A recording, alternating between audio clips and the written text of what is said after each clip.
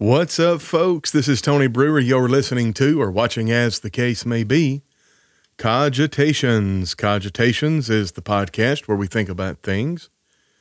We contemplate them. We turn them over in our minds, and then we discuss them. Daniel chapter 7, verse 28, Daniel writes, "Hitherto is the end of the matter. As for me, Daniel, my cogitations much troubled me. My countenance changed in me, but I kept the matter in my heart." Now, we're not going to keep the matter in our heart. We're going to talk about it. And today we're going to talk about this question that keeps on coming up. Did Jesus claim to be God and demand to be worshiped?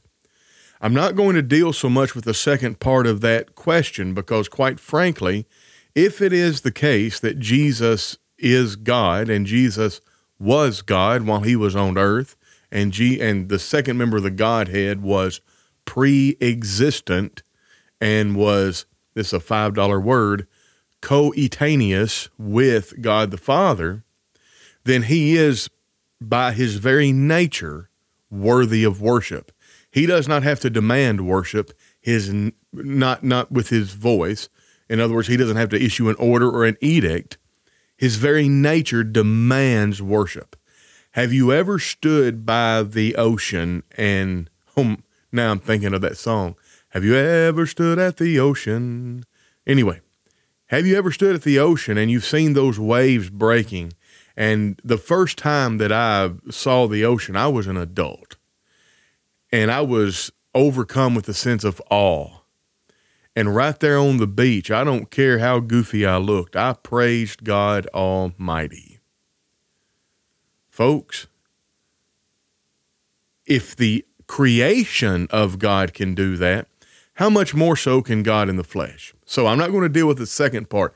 I don't care whether or not Jesus ever, quote unquote, demanded worship. If he was God on earth, then he was worthy of worship and he was to be worshiped. So anyway, hello, Robert Leedy. It's good to see you. Reginald Perry, good to see you. And we've got, y'all, every time I don't know what I think. It's like I think I'm going to go live and there's going to be nobody watching. Blows my mind. Because whenever I go live and then within just a few minutes, within less than the first 5 minutes, we've got 14, 15 people in the live stream. Now, I'm just a little old bitty YouTuber. I'm a little old bitty Facebooker, so to speak. That's a huge crowd for me.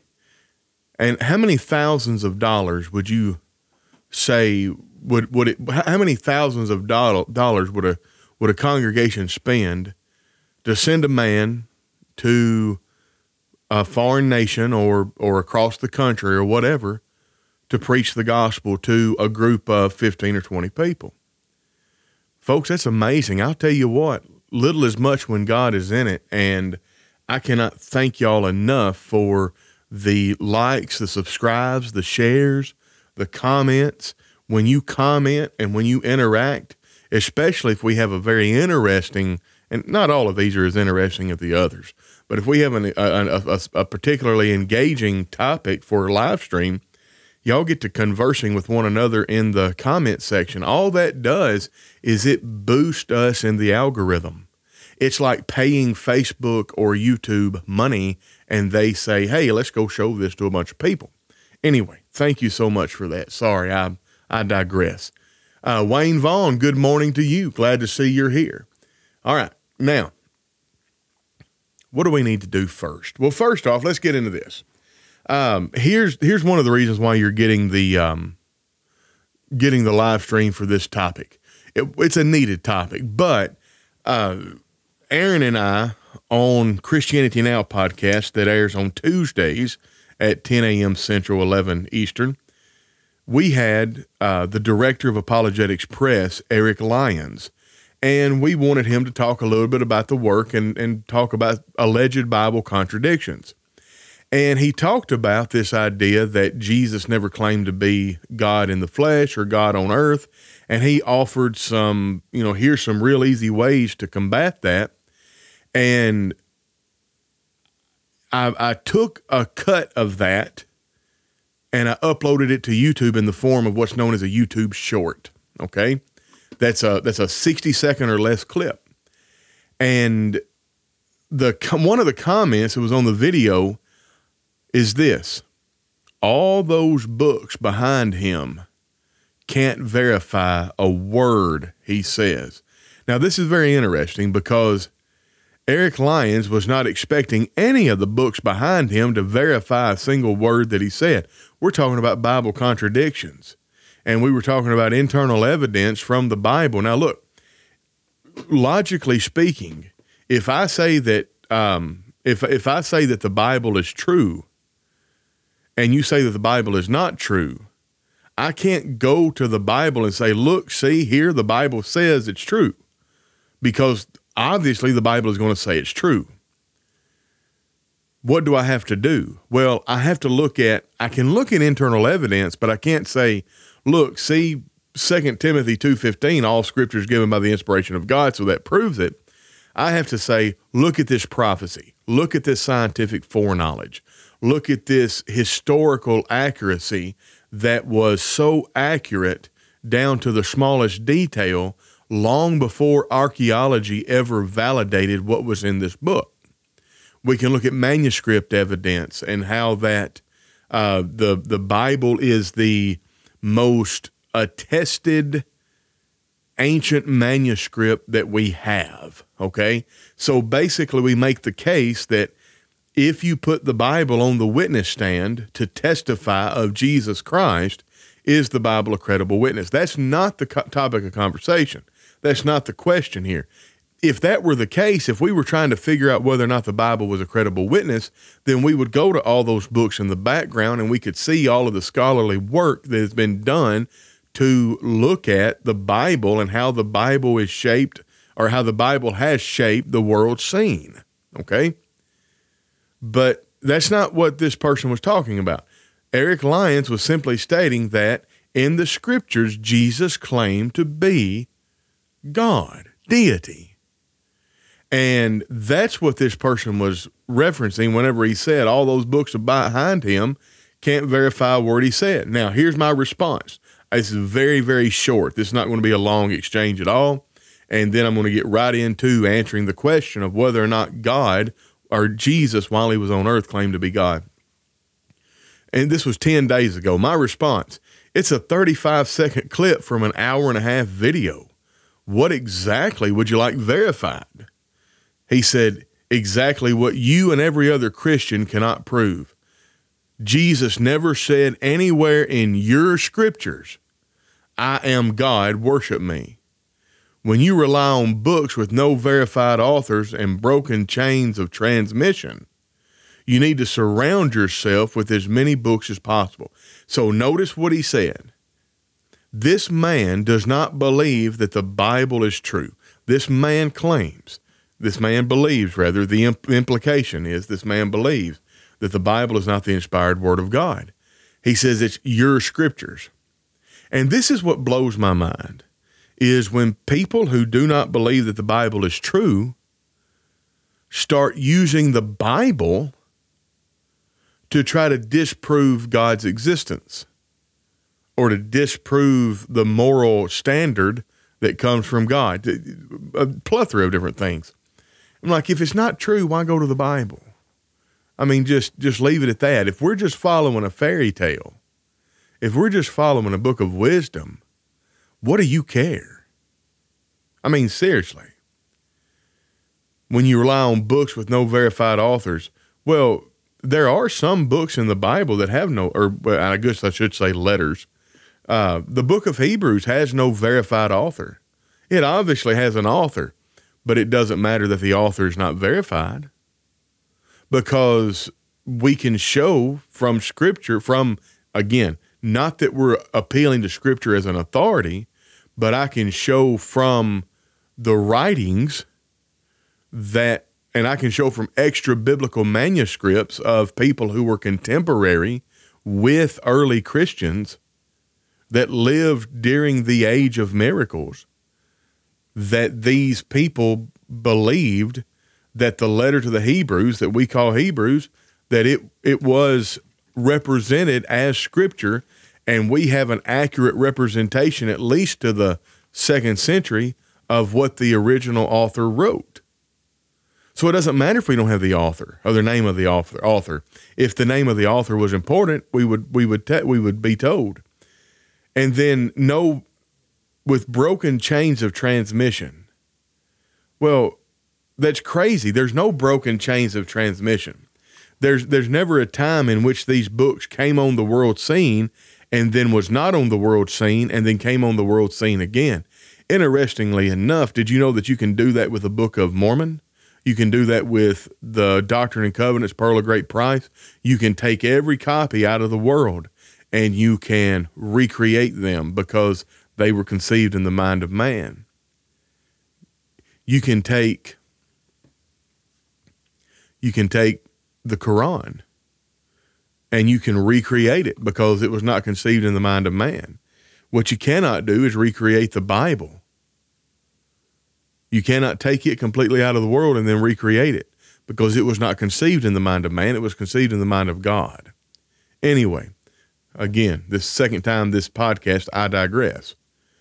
So you need to surround yourself with as many books as possible. I didn't even address that. Here's my reply, and this gets into the meat of the podcast. John chapter 12, Jesus claimed to be the light of the world during a Jewish feast where the light represented Jehovah God. Now, the really sad thing is I said John 12.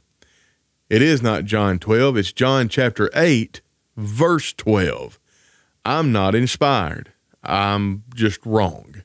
Anyway, but John chapter 8, verse 12, Jesus claimed to be the light of the world during a Jewish feast where the light represented Jehovah God. Also, and this is a very interesting one indeed, my friends, Isaiah chapter 6, the second member of the Godhead appears in a vision to Isaiah, and the angels are calling him Jehovah.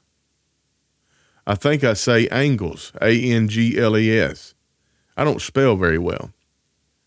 Anyway, John later identifies the person in the vision Isaiah saw as the Christ, Jesus. And then I simply stated, we don't need those books, just the Bible. Now, here's the thing. Here is what's going on, David. So here's the thing. Notice where he goes back to. Well, the Bible is inaccurate and not the word of God. It's the word of Paul. Also, relying on a dream isn't proof of anything. Actually, I'm not affirming whether or not the Bible is the word of God. I'm simply showing that your proposition that our scriptures never state that Jesus is God is false. It's not true.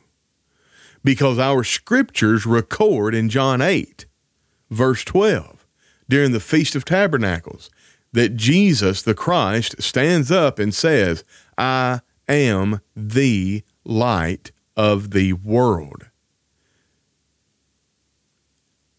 During the Feast of Tabernacles, they had these little oil lamps, and they would burn these oil lamps to remind them of the pillar of smoke by day and the pillar of fire by night that led them for 40 years in the wilderness. They knew what the light was.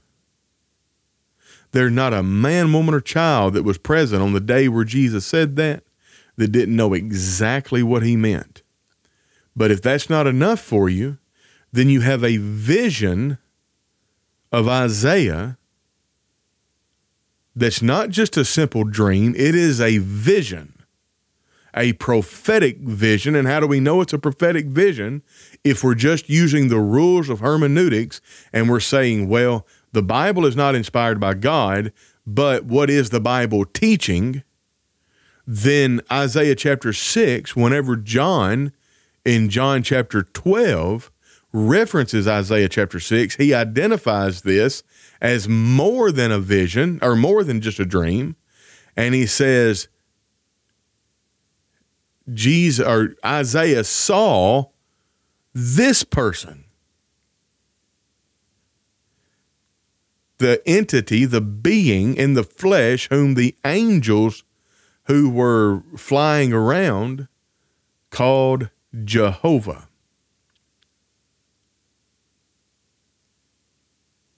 true. In the beginning was the Word, and the Word was with God, and the Word was God. That's it.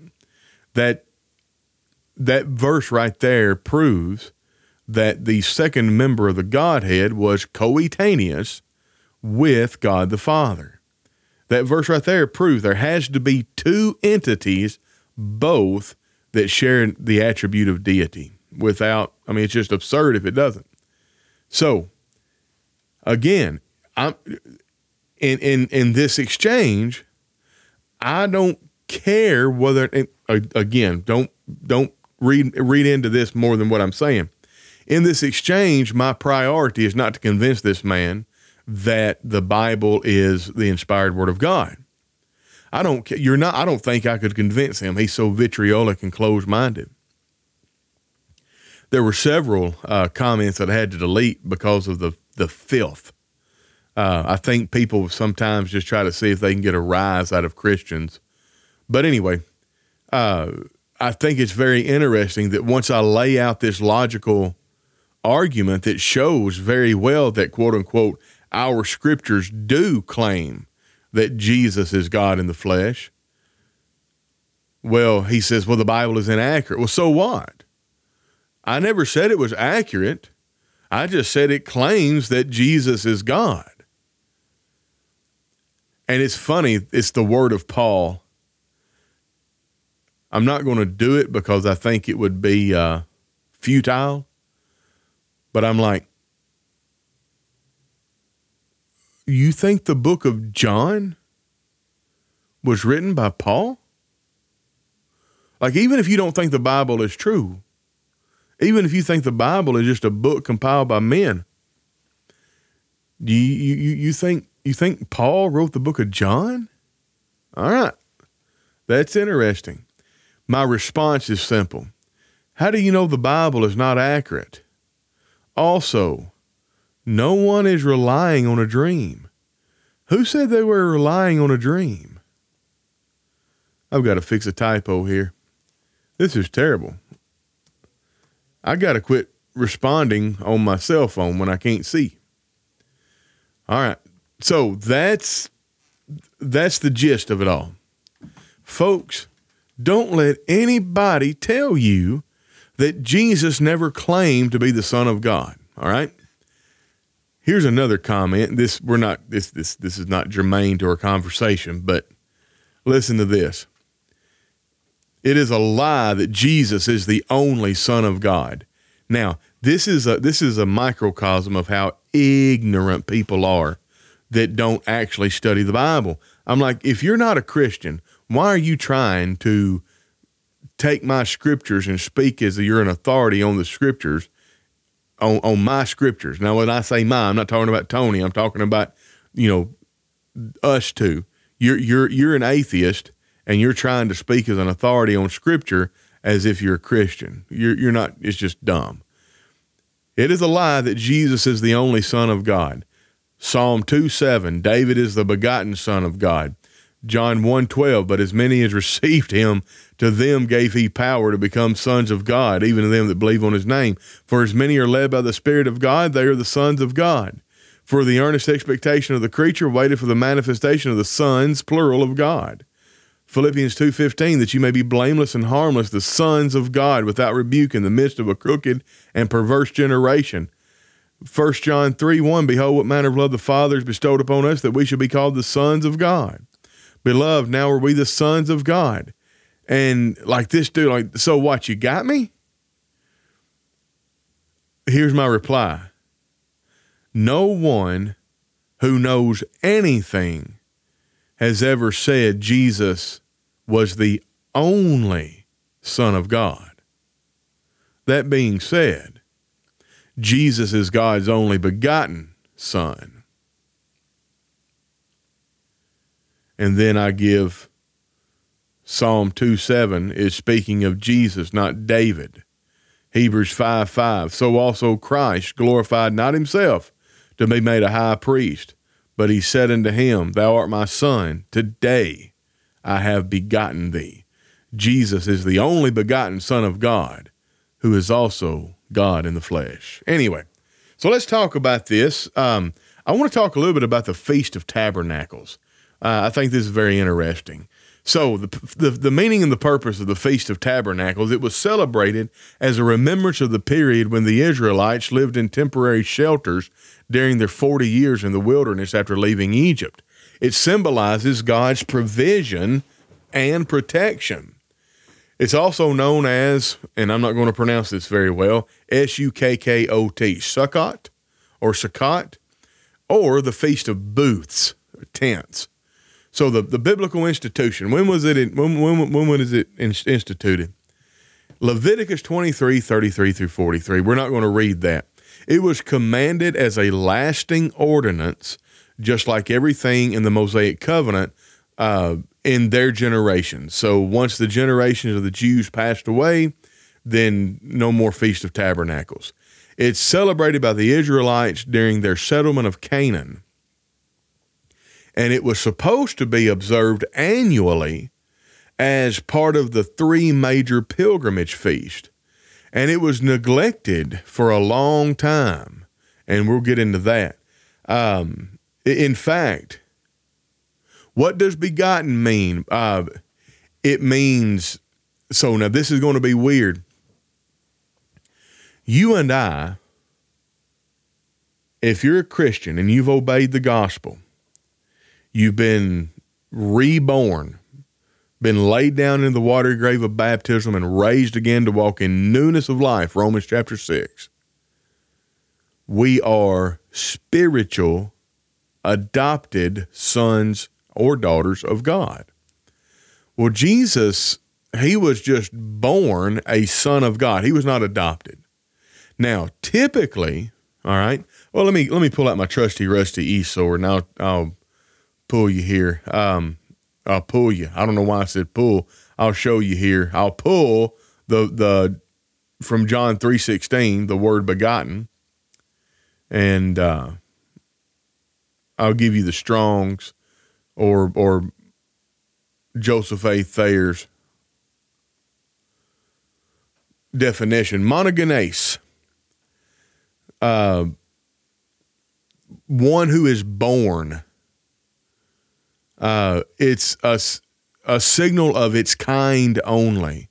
It's used of sons or daughters viewed in relation to their parents. It denotes the only begotten. So the genes, incidentally, is genomai, and it's came, made, done, come. Let me go down here. To come into existence, to begin, to be, to receive a thing. Now, interestingly enough, I'm going to see something. Elamite.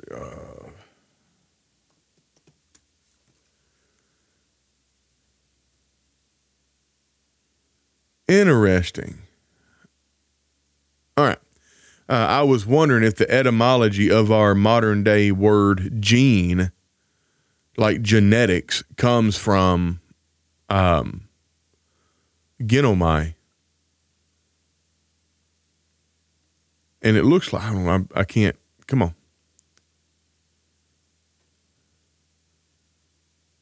Well, where's it at? Nope, you know what? It does. Yeah. Yeah, our modern day word gene, like genetics, comes from genomai or monogenes, that's only begotten. Mono is only. So if you adopt a person, if you adopt a child, he is not you did not begot him. You did not birth him from your loins. If you're a male and you adopt a child, he is not of your seed, okay? In other words, you did not begot him. He does not share your genetics. He is not of your quote-unquote kind, genetically speaking. He is of your kind as in a human being. But if you come into your wife and she is with child and she birthed your child, then that is your begotten child. Incidentally, Abraham had 2 begotten sons. And this is, some people actually point to this. It's a very weak example, but some people point to this as a Bible contradiction. Hold on, right there. Hold on. Where's it at? I lost it. 17. Yeah. By faith, Abraham, when he was tried, offered up Isaac after he that had received the promise offered up his only begotten son. And people say, well, look, Isaac was not Abraham's only begotten son. Why? Because he had Ishmael. He was begotten from Abraham's loins. Yeah, well, there's an ellipsis here. And even without the ellipsis, begotten son of promise, verse 18 explains it. Of whom it is said that in Isaac shall thy seed be called. So there gives you the definition. There are two begotten sons of Abraham, but Abraham had only one begotten son of promise. And this is a type of Christ, because Christ, whenever he was born, he was a begotten son, but he was also a son of promise. All right. Abraham had 8 Yes. I had 8 begotten sons, 1 by Sarah and 1 by Hagar and 6 by Keturah. Appreciate that. Anyway, it was an oversight on my part. I meant only in the realm of, for this conversation. But yeah, he had 2 begotten sons, Ishmael and Isaac. Whenever he offered up, he only had 2 when he offered up Isaac. In other words, Ishmael was born and he had Isaac, so he only had 2 at the time of the offering up of Isaac. Wayne Vaughn, would it be born after due time? That's not what begotten means. Born after due time, I don't know what one word you would use to communicate that, but begotten means genetic offspring. Now that's why I said up front to Angela, it's kind of a weird explanation, because God has no genetics. Like, of all the weird things to be weirdly curious about, I would love to do a DNA test on Jesus. Like, God had to miraculously put Y chromosomes. Yeah, God had to miraculously put the Y chromosome into Mary, because males are XY, females are XX. That's why the male decides the gender. Whenever the sperm meets the egg, do we have a deliverance of the X chromosome or deliverance of the Y chromosome? If we have a deliverance of the Y chromosome bonds with the female's X chromosome, and now you have a male. But if you have an X chromosome delivered by the male, then it bonds with the X chromosome delivered by the female, and you have a female. That's why there are only 2 genders. It's an impossibility to have more than 2 genders, unless you have an XYY or an XXY, and then you're like 0.00001% of the population that's intersex that have and there's an actual name for that. Anyway. Oh, you're welcome, Wayne Vaughn. All right, let me get the overlay off where we don't lose the chat.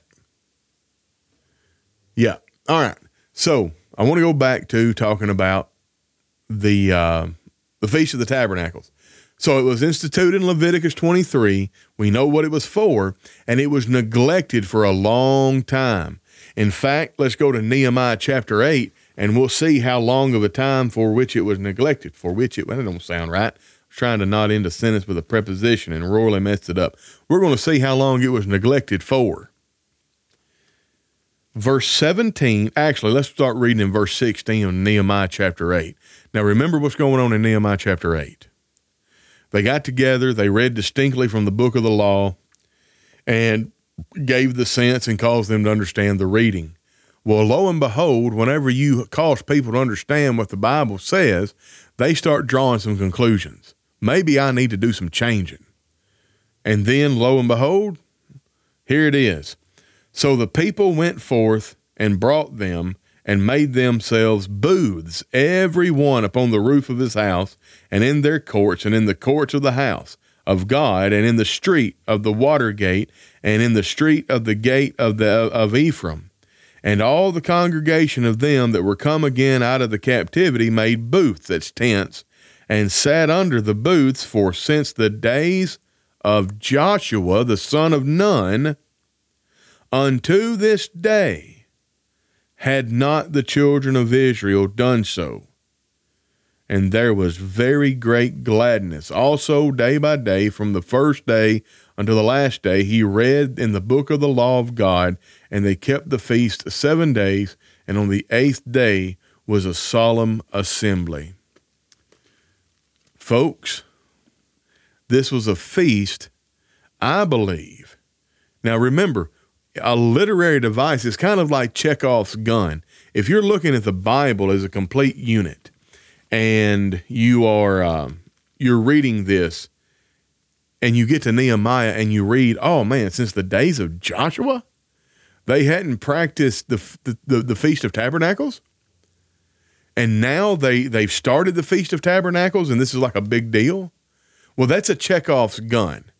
So Chekhov's gun, the idea is, in a screenplay or in a novel, if the director or author or the attention of the audience, or if the director or author draws your attention or puts a gun over the mantle, by the end of the final act, that gun will be used. And that's called Chekhov's gun, if I'm understanding it correctly. Well, this, in my opinion, Nehemiah chapter 8 here is a sort of Chekhov's gun. It's going to come back with much more importance later. Because right now, this is just one of many things that the Israelites, they need to repent of. Why is their actual screen time given to this one detail? Well, you could say, well, because it's one of the big 3 feasts. I'm like, yeah, I get it. But they didn't say that about the other 2 feasts. Why was this one singled out and given screen time? I believe because by the end of the final act, it's going to come into play. And it did come into play. When did it come into play? Well, I'm glad you asked. Let's go to John chapter 8 and let's read it. And I mean, we ain't got to read it. Everybody in the world can quote it. It's a simple verse to quote. On the next day, no, that's 12. Sorry, I need 8. Then spake Jesus again unto them, saying, I am the light of the world. He that followeth me shall not walk in darkness, but he shall have the light of life. What does the light represent, all you folks sitting around a campfire? Well, it represents God the Father. I'm the light of the world. You think God the Father's the light of the world, but we're in the process of a change. I am the light of the world.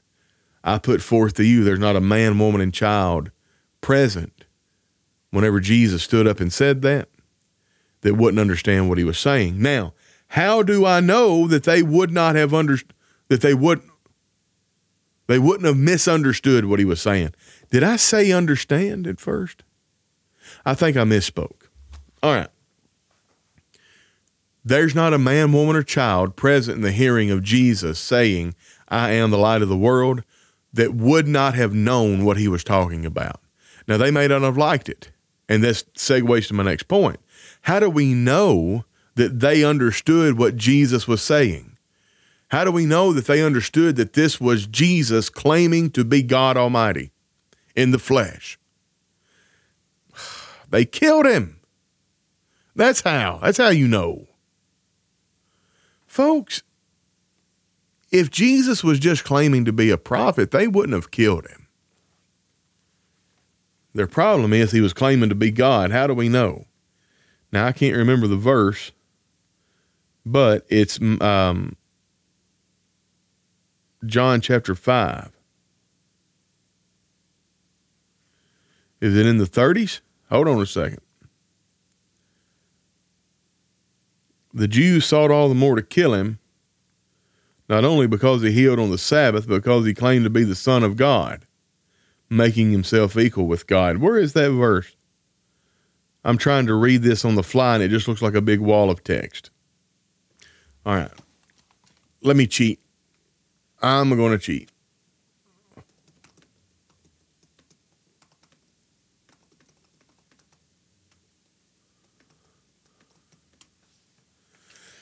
Verse 18.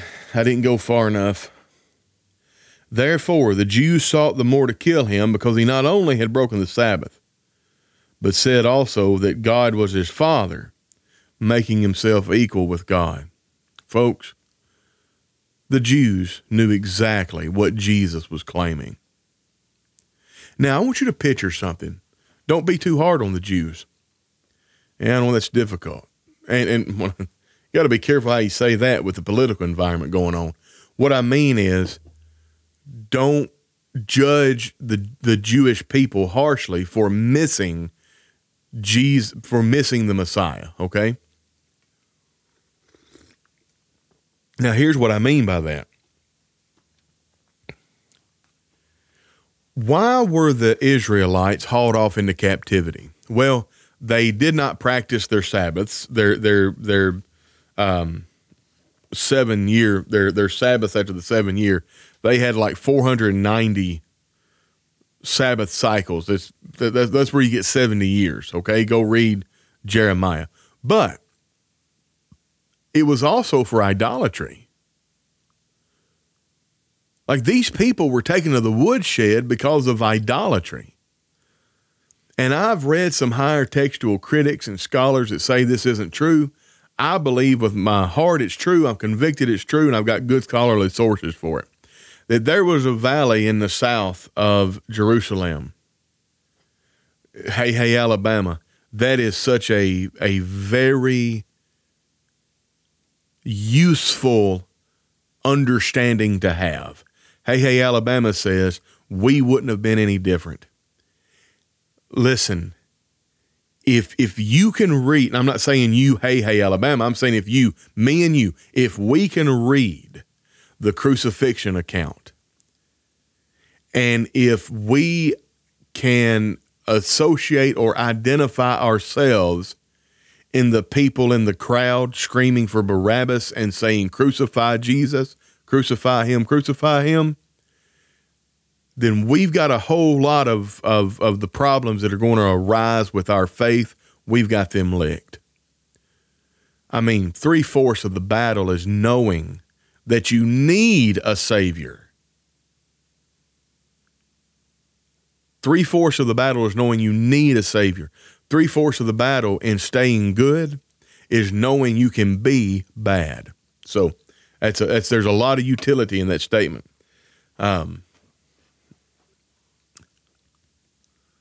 Now, where was I at? Feast of Tabernacles. They knew exactly what he was teaching, what he was saying. They sought all the more to kill him. They had been taken to the woodshed because of idolatry. And from my studies, there's a valley to the south of Jerusalem called the Hinnom Valley that before was called the Valley of Idols.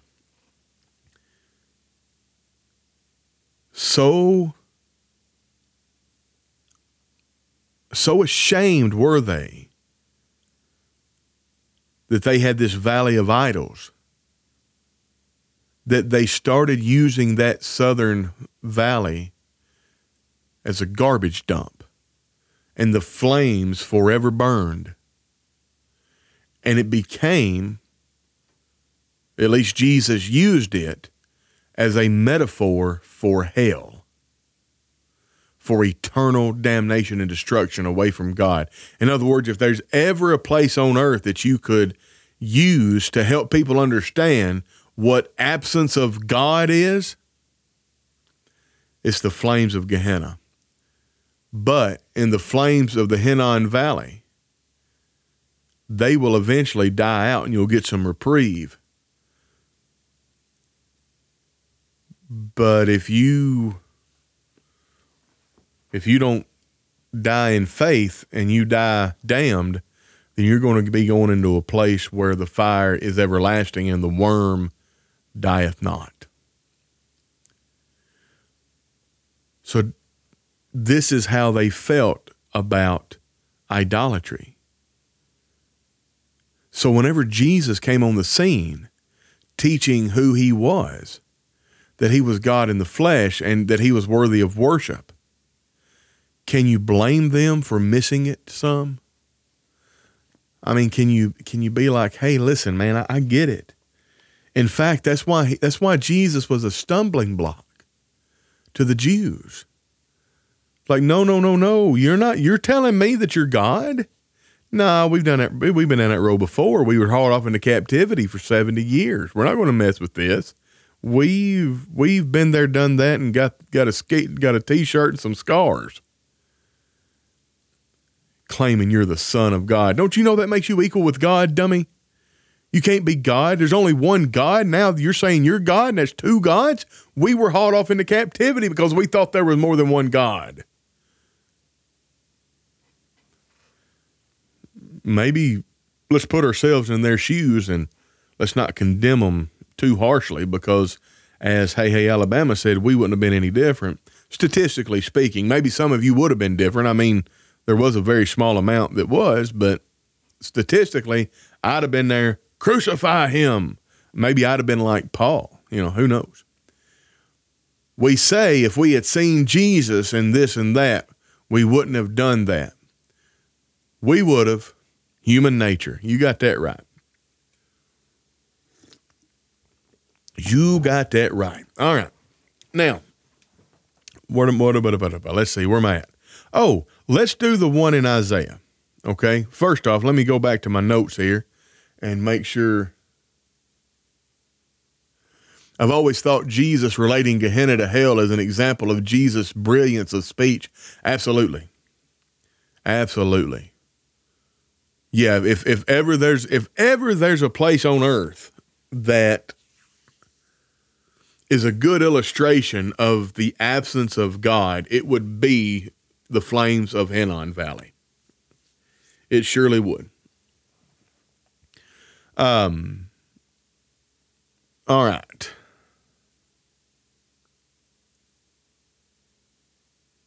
Yeah, that's all I've got. That's all I've got on the Feast of Tabernacles.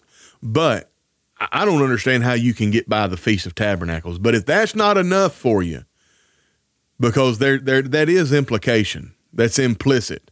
Now, I think it's necessary inference, but it is inference based on the implication of the text. So, what about Isaiah chapter 6? Well, let's go read Isaiah chapter 6. I'm going to, not a lengthy reading, but not necessarily a real short one either. All right, listen to it now. In the year that King Uzziah died, I, that's Isaiah, saw also the Lord sitting upon a throne high and lifted up, and his train filled the temple. And above it stood the seraphims, each one had 6 wings. With twain he covered his face, and with twain he covered his feet, and with twain he did fly. And one cried unto another and said, Holy, holy, holy is the Lord of hosts. The whole earth is full of his glory. And the post of the door moved, and the voice of him that cried, and the house was filled with smoke.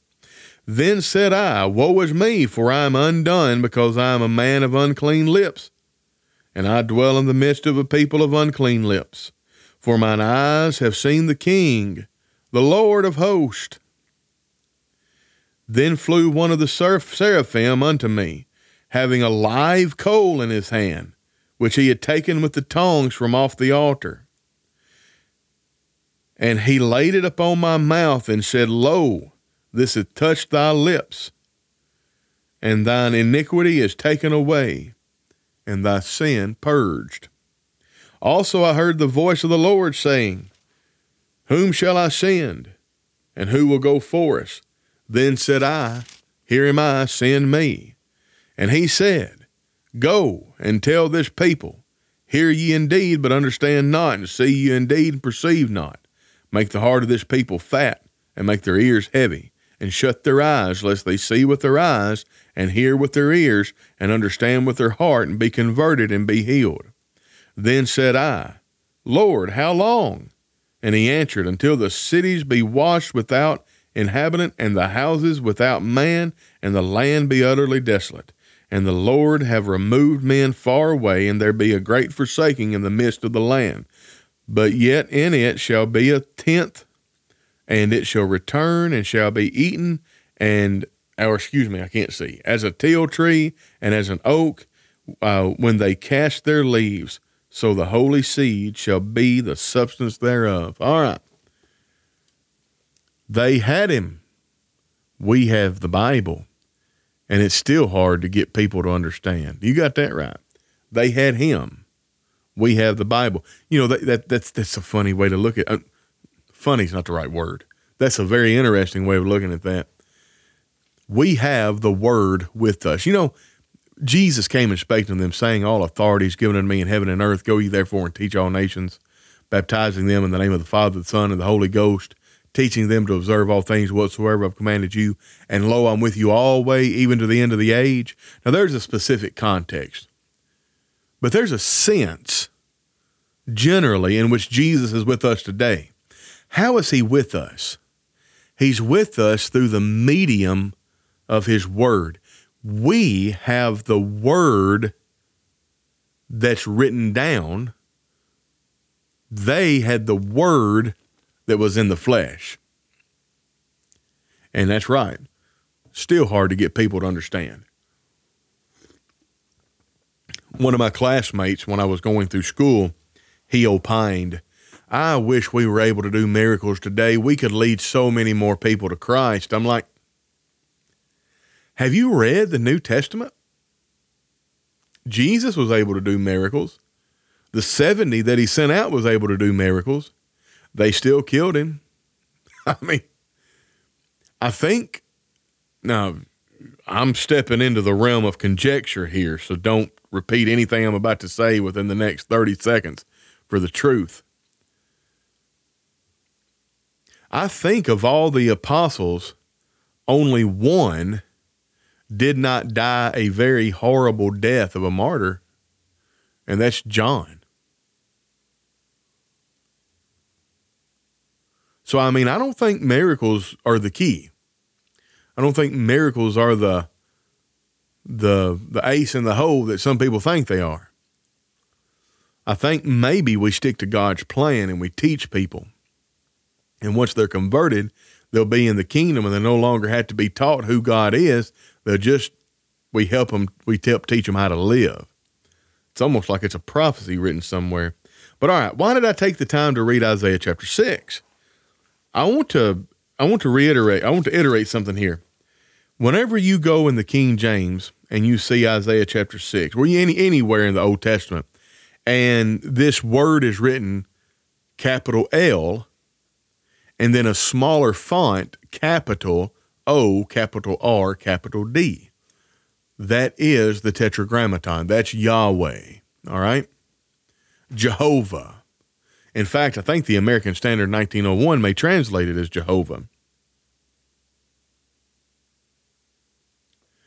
You said we need to first understand we need a Savior. Absolutely. Yeah, that goes back to Hey Alabama's comment. We wouldn't have been any different. There's so much utility in that realization that if we read the Gospels, if we read there in Luke where they're saying, where Pilate is like, hey, I'm going to let Barabbas go. You want Barabbas or Jesus? Now, you know how bad Barabbas is. Give us Barabbas. Crucify him. Crucify him. And they're chanting, crucify him. Statistically, we'd be in that crowd. We need to first understand we need a Savior.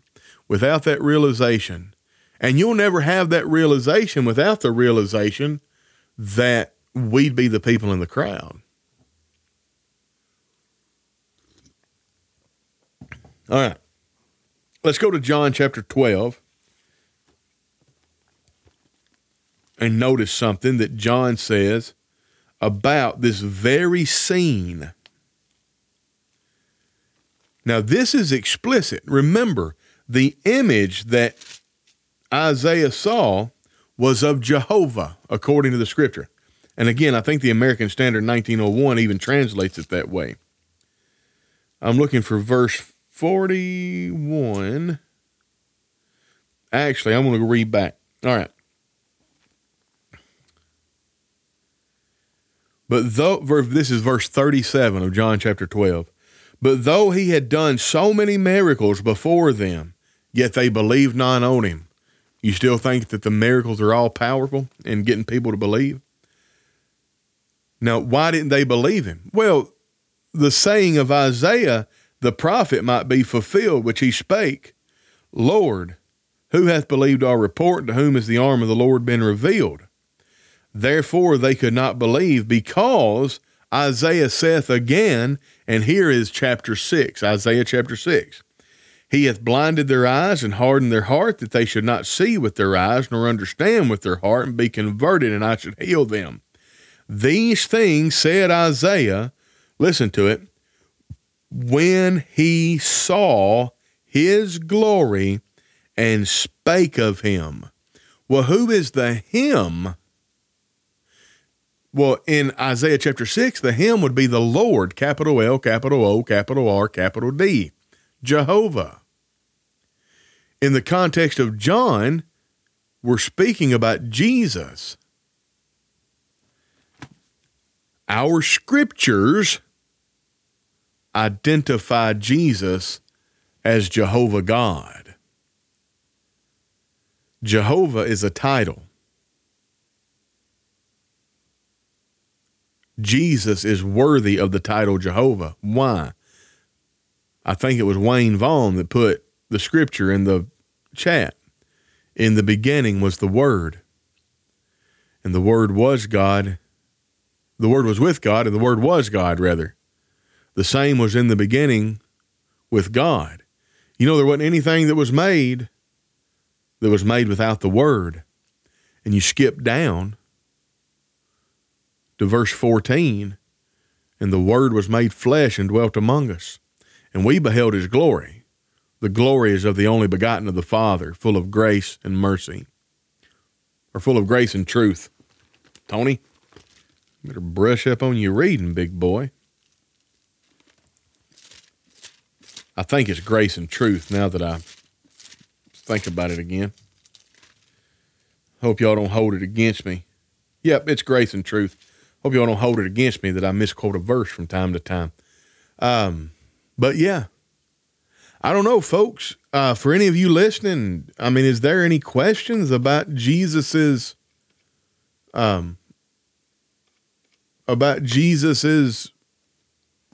sonship, about his status, about while he was on earth, did he set himself forth to be God in the flesh or not? Does the scriptures, now that they've been compiled, forget for a moment whether or not they're inspired by God. Let's say a bunch of men wrote them. Do the scriptures teach that Jesus was God in the flesh? I mean, I think you'd have to at least admit that you might think every word of this is not true, that it's a farce, that it's silly. I don't. I think every word of it is true. But let's say that you believe it's false and silly. It's just a bunch of lies. You have to admit that according to the rules of interpretation, this book teaches, asserts, claims that Jesus is God in the flesh. You can't walk away from any other conclusion. And I don't know, what do you think? What are some of the things that you've heard before? Do you have any questions that this has brought up?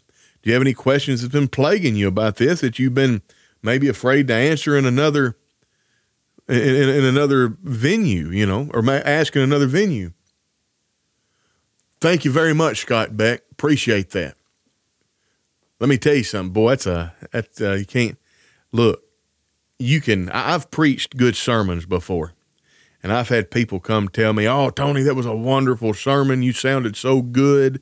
You just had eloquent." I'm like, appreciate it. Thank you. Don't get me wrong. I'm appreciative of those, but the compliments, the encouragement that really gets me going is like that right there. There's a lot of education packed into this. Let me tell you, There's been two things in my life that I'll probably live on for the rest of my life. One is whenever I preached a devotional and I exegeted Ephesians chapter 1, verse 4, I believe it is. I've slept since then, so let me make sure.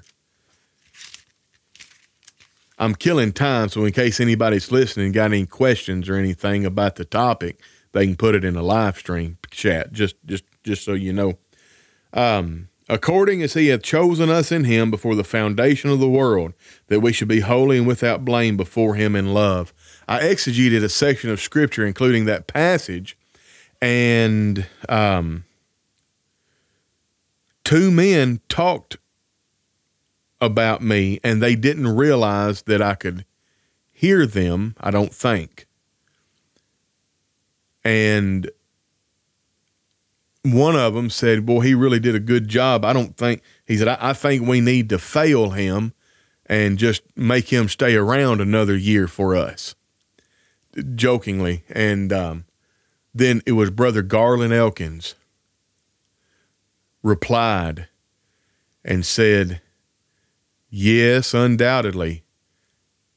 I tell you what, he shucked that verse down to the cob, I believe. I'm like, well, that's amazing. And the other time is whenever, again, another old man was talking about me, and I know for a fact they didn't know I could hear him. And the old man said, well, let me tell you the thing about Tony. You've got to listen closely, but he'll teach you more in 10 or 15 minutes than other folks teach you in 2 or 3 hours. It's heavy, in other words, but that's the kind of things that I live for. I love it. Not that I want the accolades of man, but I'm doing what I'm supposed to do. I'm a Bible teacher. 1 Timothy 4:16. I'm supposed to take heed of myself and take heed of the doctrine. And as long as I continue in the doctrine and I continue to take heed to the doctrine and I'm teaching, I'll save myself and I'll save those that hear me. So anyway, in the beginning, God, from Genesis, makes me believe Jesus is God. And John 1, the Word became flesh. Interesting that you brought that up. Yes, in the beginning, God created the heaven and the earth. The earth was without form and void, and darkness was on the face of the deep, and the Spirit of God brooded upon the water. Then God said, let there be light. Now, within those verses that I just read, you have God the Father, well, here's the problem. It's not God the Father, God the Son, and God the Holy Spirit. They're not identified in that way yet. Think about this. I'm married. My wife is 2 years younger than me. But let's say that in my wallet, I have a picture of her from when she's a little girl. I don't know why I would have a picture of her from when she's a little girl, but let's say that I did. And I would say, look, this is a picture of my wife. And you'd be like, well, Tony, that's a little girl. I went, well, yeah, but she's not my wife in the picture. It's a picture of my wife when she was a little girl. Okay. Jesus didn't start, the second member of the Godhead didn't, there was no identity of Jesus Christ before he was born of a virgin under the law. But the second member of the Godhead was coeval, coetaneous. Look those words up. That means of the same origin in the beginning. All right. So in the beginning, God, now this would be God, the will. So there's the will. There is the communicative aspect of deity, and then there is the power of deity. So if your deity is all will, there's no power there. He can't communicate. If your deity is all communication, then there's nothing of substance of your deity. In order to, this is why God is supreme. This is why ontologically, Jehovah God is a supreme being. The Word is the power section of God, okay? This is the divine logos, the divine logic, the reason, the order. Now, I know 1 Corinthians 14 says, for God is not the author of order, of chaos, but of order. God's not the author of confusion, but of peace.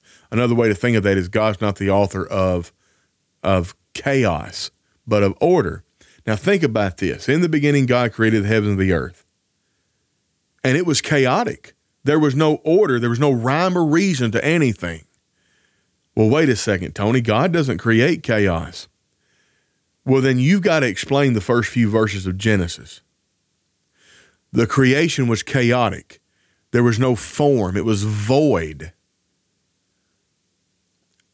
There was just darkness upon the face of the deep. There was no form to it. It was just a bunch of chaotic mess.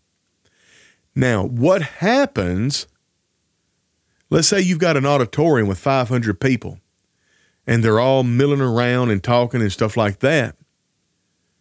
How is it that the person in charge orders all of that chaos? Well, he stands up in front of everybody and he says, everyone be seated, it is time to begin. And then everybody will stop talking and sit down, find their seats, and they'll order themselves. Well, that's the power of logos, logic, the true words. So there was this big ball of chaos. Everything in creation was in the mind of God. It was in his will, and it manifests, but it was chaos. And so God had to say, which is the Spirit communicated the word. And it had an existential effect, a physical effect from the spiritual region, from the spiritual realm. Now, if you'll think about it, that's the way human beings operate. We have a will. That's our mind, our soul, our psyche. How do you know what's in my mind? My spirit communicates words that are commensurate with my will. So if I'm in charge of you, okay, let's do this. It is my will that thermos rises off the table and tips over and pours coffee down my gullet. It's not working. My will has no power to make this happen. So I have to affect that in some way. Now, if I'm God, if I'm deity, I can say, thermos, rise, come to me, tilt, and pour coffee down my mouth. Because that's how powerful God's word is. From a metaphysical position, it can affect the physical realm. However, I'm not God, so what do I have to do? I have to take my hand and I have to wrap it around this cup and I have to tip it. And then I enjoy my coffee. I had to affect it, but I had to affect it directly. Now you know how God works in the world today. How does Jesus affect the world? Through the church. He takes his body, his head guides his body to affect the world. Human beings are triune beings, just like God is a triune being.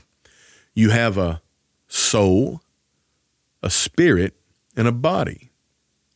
Now, if you want a good illustration about how true words are powerful, that's logos, logical reasoning. Reasoning is power. Then I use this illustration. So if the 500 people are just all chaotic, there's a den of chaos in the room, and we say, and I stand, let's say I'm in charge. That's right. Even Tony has no control over the Tim Hortons. It wouldn't, no matter how, actually I have control over the Tim Hortons, but the Tim Hortons is bound for 1,000 years by a chain with 1,000 links in this cup. Anyway, I think I'm done with that. I've lost my imagination. I can't continue any further. But there's 500 people. They're all chaotic. It's 10:55. So I'm in charge. Why am I in charge? Because I've been elected that week to do announcements. I stand up in the pulpit and I say, excuse me, everybody. We have 5 minutes before we begin. Could you please find your seats? And we're going to have our announcements now. Everybody finds their seats and sit down. They organize themselves. How did I, by the power of my word, I took that din of chaos, that cacophony of voices, and I organized it into a cohesive unit. Now, whenever I do that, let's say it's 10:40. If I get up there and I say, hey, it's 5 minutes till, it's time to start, and we're going to do announcements, could you find your seat? I'm going to have a hard time because those words are not true. Now, this might be a hard illustration. Let's do another way. 500 people. I stand before the congregation and I say, hey, look, there's a bear coming down the hall behind me and it's about to burst through the door. We need to all exit out the other door so we don't get eaten by this bear. And then you get laughter. You see, that word wasn't very powerful. Why? No bear. But let me tell you how my words could take on a whole new meaning. And by the power of my word only, I can totally clear a 500 member auditorium. Excuse me, folks, there's a bear coming down the hall and it's going to come in and eat us. We need to exit the building down that room and through that door over there. And then after I say that, you hear ka-doom, ka-doom, brrr, and you hear a bear busting through the door. Now my words have taken on a whole new level of power. Why? Because they're true. The words that God speaks is true. The word, sanctify them by thy word is truth. The divine logos, Jesus, is truth. God said, let there be light. And there was light. Everything to make the light was already existential. It just was organized from the den of chaos that was already there. That's the triune nature of God. Now, we went down that for a reason. In the beginning, God, from Genesis, makes me believe Jesus is God in John 1. The Word became flesh. Well, that's how those two verses tie in with one another. The will of God was communicated by the Spirit, and the Spirit communicated words commensurate with the will. And that's how creation worked. That's the illustration. That's the illustration that we're given in Scripture. Absolutely. All right. Well, folks, I hope the last 10 minutes here hasn't been too abstract. I love talking about how we're made in the image of God. Incidentally, if you're wondering in Scripture where I get this idea of we are a psyche, a mind, a soul, a body, and a spirit, it's 1 Thessalonians chapter 5, 23. And the very God of peace sanctify you, W-H, holy. So all of you, every bit of you. And I pray, God, your whole spirit, soul, and body be preserved blameless unto the coming of our Lord Jesus Christ.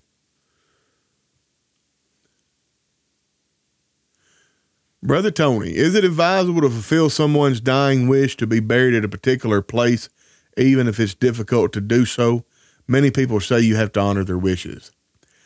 If you've made a vow to honor that wish, then you better do it, or you'll receive condemnation.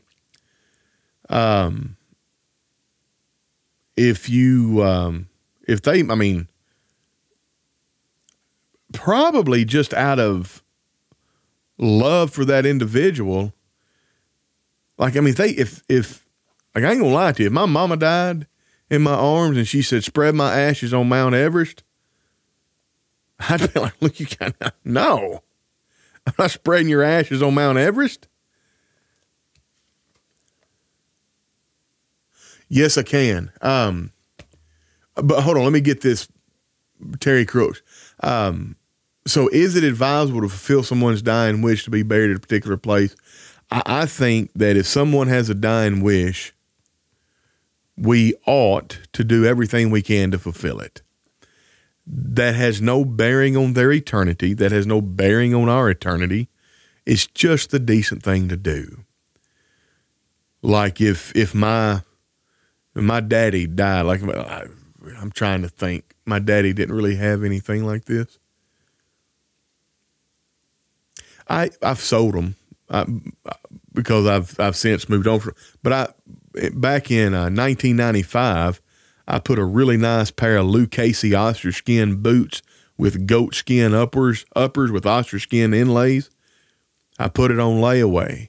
1995, I paid $800 for this pair of Lou Casey boots, and I wore them, resold after resold. I mean, I love these boots. I'm like, man, when I die, I'm going to be buried with these boots.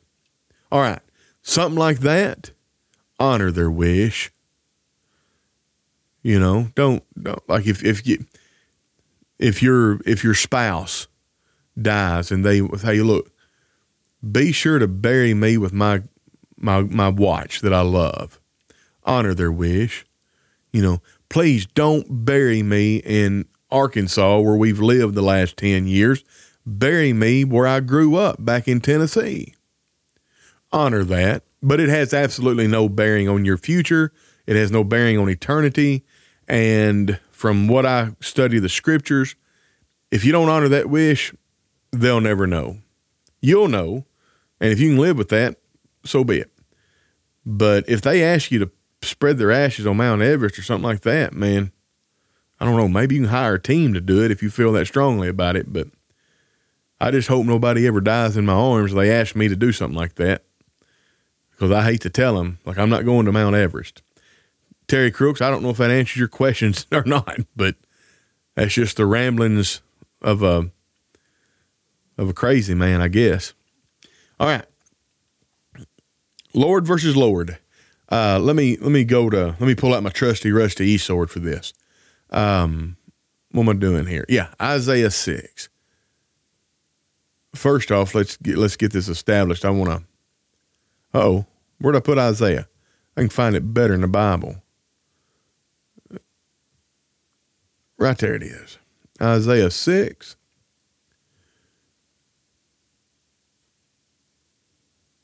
All right. These seraphim, one cried to another, holy, holy, holy is the Lord of hosts. Capital L, capital O, capital R, capital D.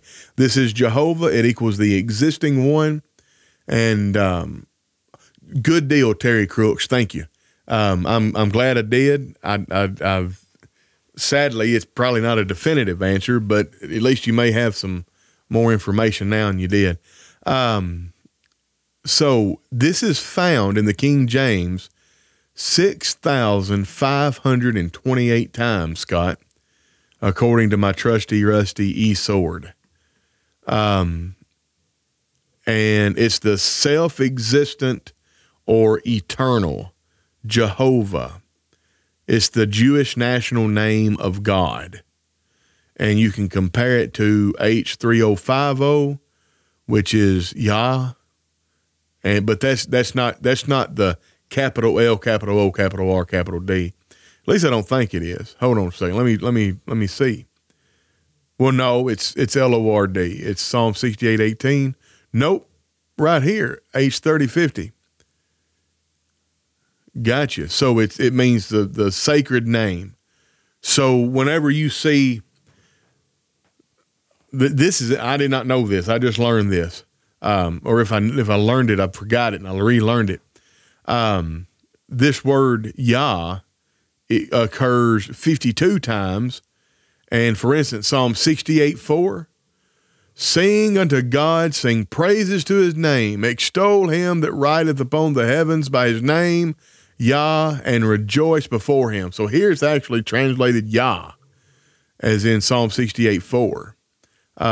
But if I go to, for instance, Isaiah 12:2, in the King James, behold, God is my salvation. I will trust and not be afraid, for the Lord Jehovah is my strength and my song. The Yah is capital L, capital O, capital R, capital D, and the Yehovah.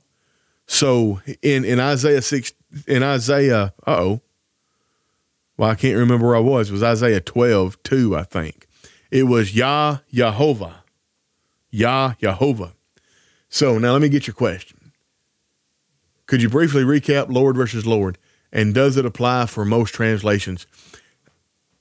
If you see a capital L, capital O, capital R, capital D,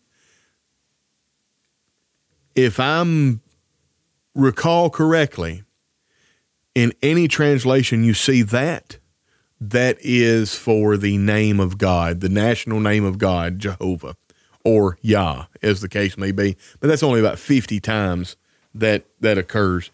That now the word, interestingly enough, check this out. Let's just search the Old Testament, Lord. Oh man, that's making my computer think.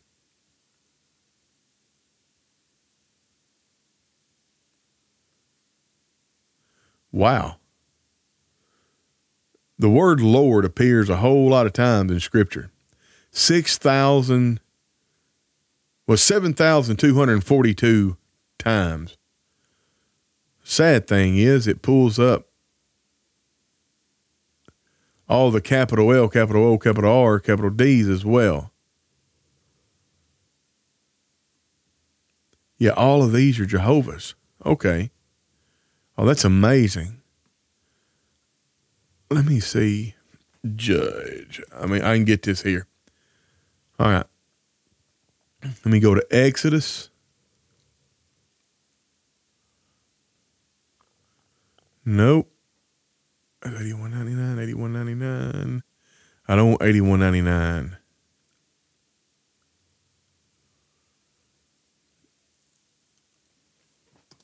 I got it. Right here, Elohim.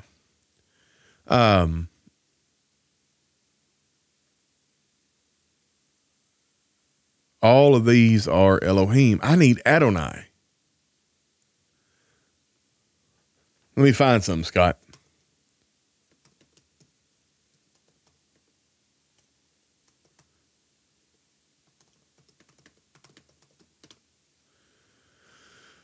Hopefully this works. Yeah, here we go. I got a starting point at least. Genesis 15:2. Let's go to Genesis. Y'all are seeing this in real time. We're doing some word study. And Abraham said, Lord God, what wilt thou give me, seeing I go childless, and the steward of my house is this Eleazar of Damascus? All right, so Lord, Adonai. It occurs 430 times in the Bible, translated Lord, Lord, but it's not capital L, capital O, capital R, capital D. So, for instance, Lamentations 3:36 through 37, to subvert a man in his cause, the Lord approveth not. Who is he that saith, and it cometh to pass when the Lord commandeth it not? Now here, it's obviously used of deity, but you can find, and of course we're at hour and 20 minutes in, The word Adonai is translated Lord, but it could mean God, but it could just mean Mr. It could just mean a term of respect. It could mean, Elohim is also used of God. So you have Elohim, Adonai, Yah, Yehovah. Yah, Yehovah are exclusively used of Jehovah God, and that's capital L, capital O, capital R, capital D. Elohim and Adonai, they can be translated Lord, Lord, just regular font. So that's it.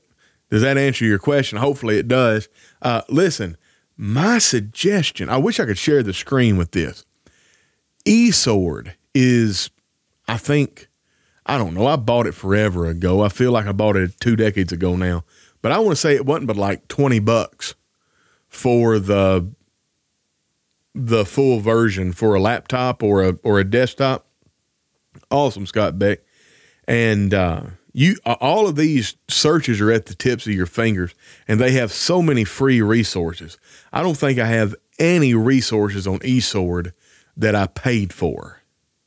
Now, be careful, because when you start to looking up these words and reading their definitions, eSword does not have the full lexicons. Like, for instance, whenever you're studying about social drinking and stuff like that, you're going to look up this term Methusko or Methuo, and it's just 1 or 2 lines. You're going to look up the term adultery, and you're just going to have 1 or 2 lines.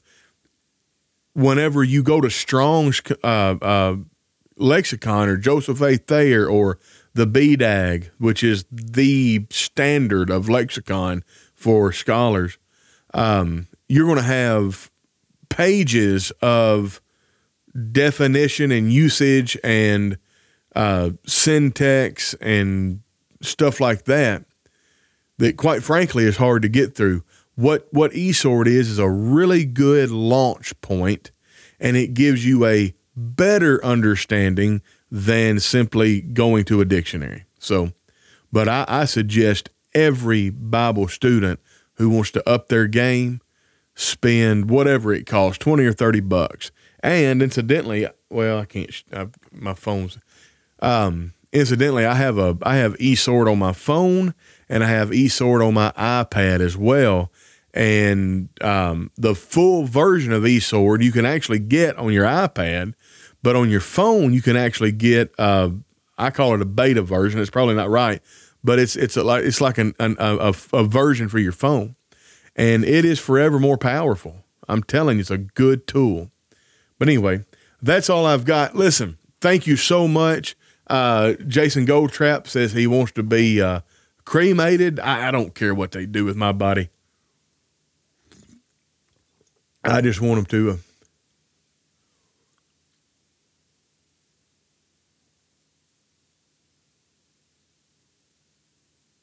I never understood people who wanted to be cremated. Wait until you're dead. Don't get ahead of yourself. I'm going to practice 1 Corinthians 13. I'm going to read that in the best possible light that I can. But I appreciate your comment, and hopefully you stick around and garner some Bible truth and Bible knowledge. Folks, Jesus claimed to be God while he was on earth. The Jews understood exactly what he was preaching. That's why he killed him. Let me tell you something. That's a very good friend of mine. He was actually well off, but he chose to be cremated because it made for a much cheaper funeral. Now that I'm sitting here thinking about it on air, I'm just like, cremation is probably the way to go as far as money. I mean, when Jesus comes back and we're all resurrected from the dead, he can take those ashes and resurrect you from those ashes. You'll be fine.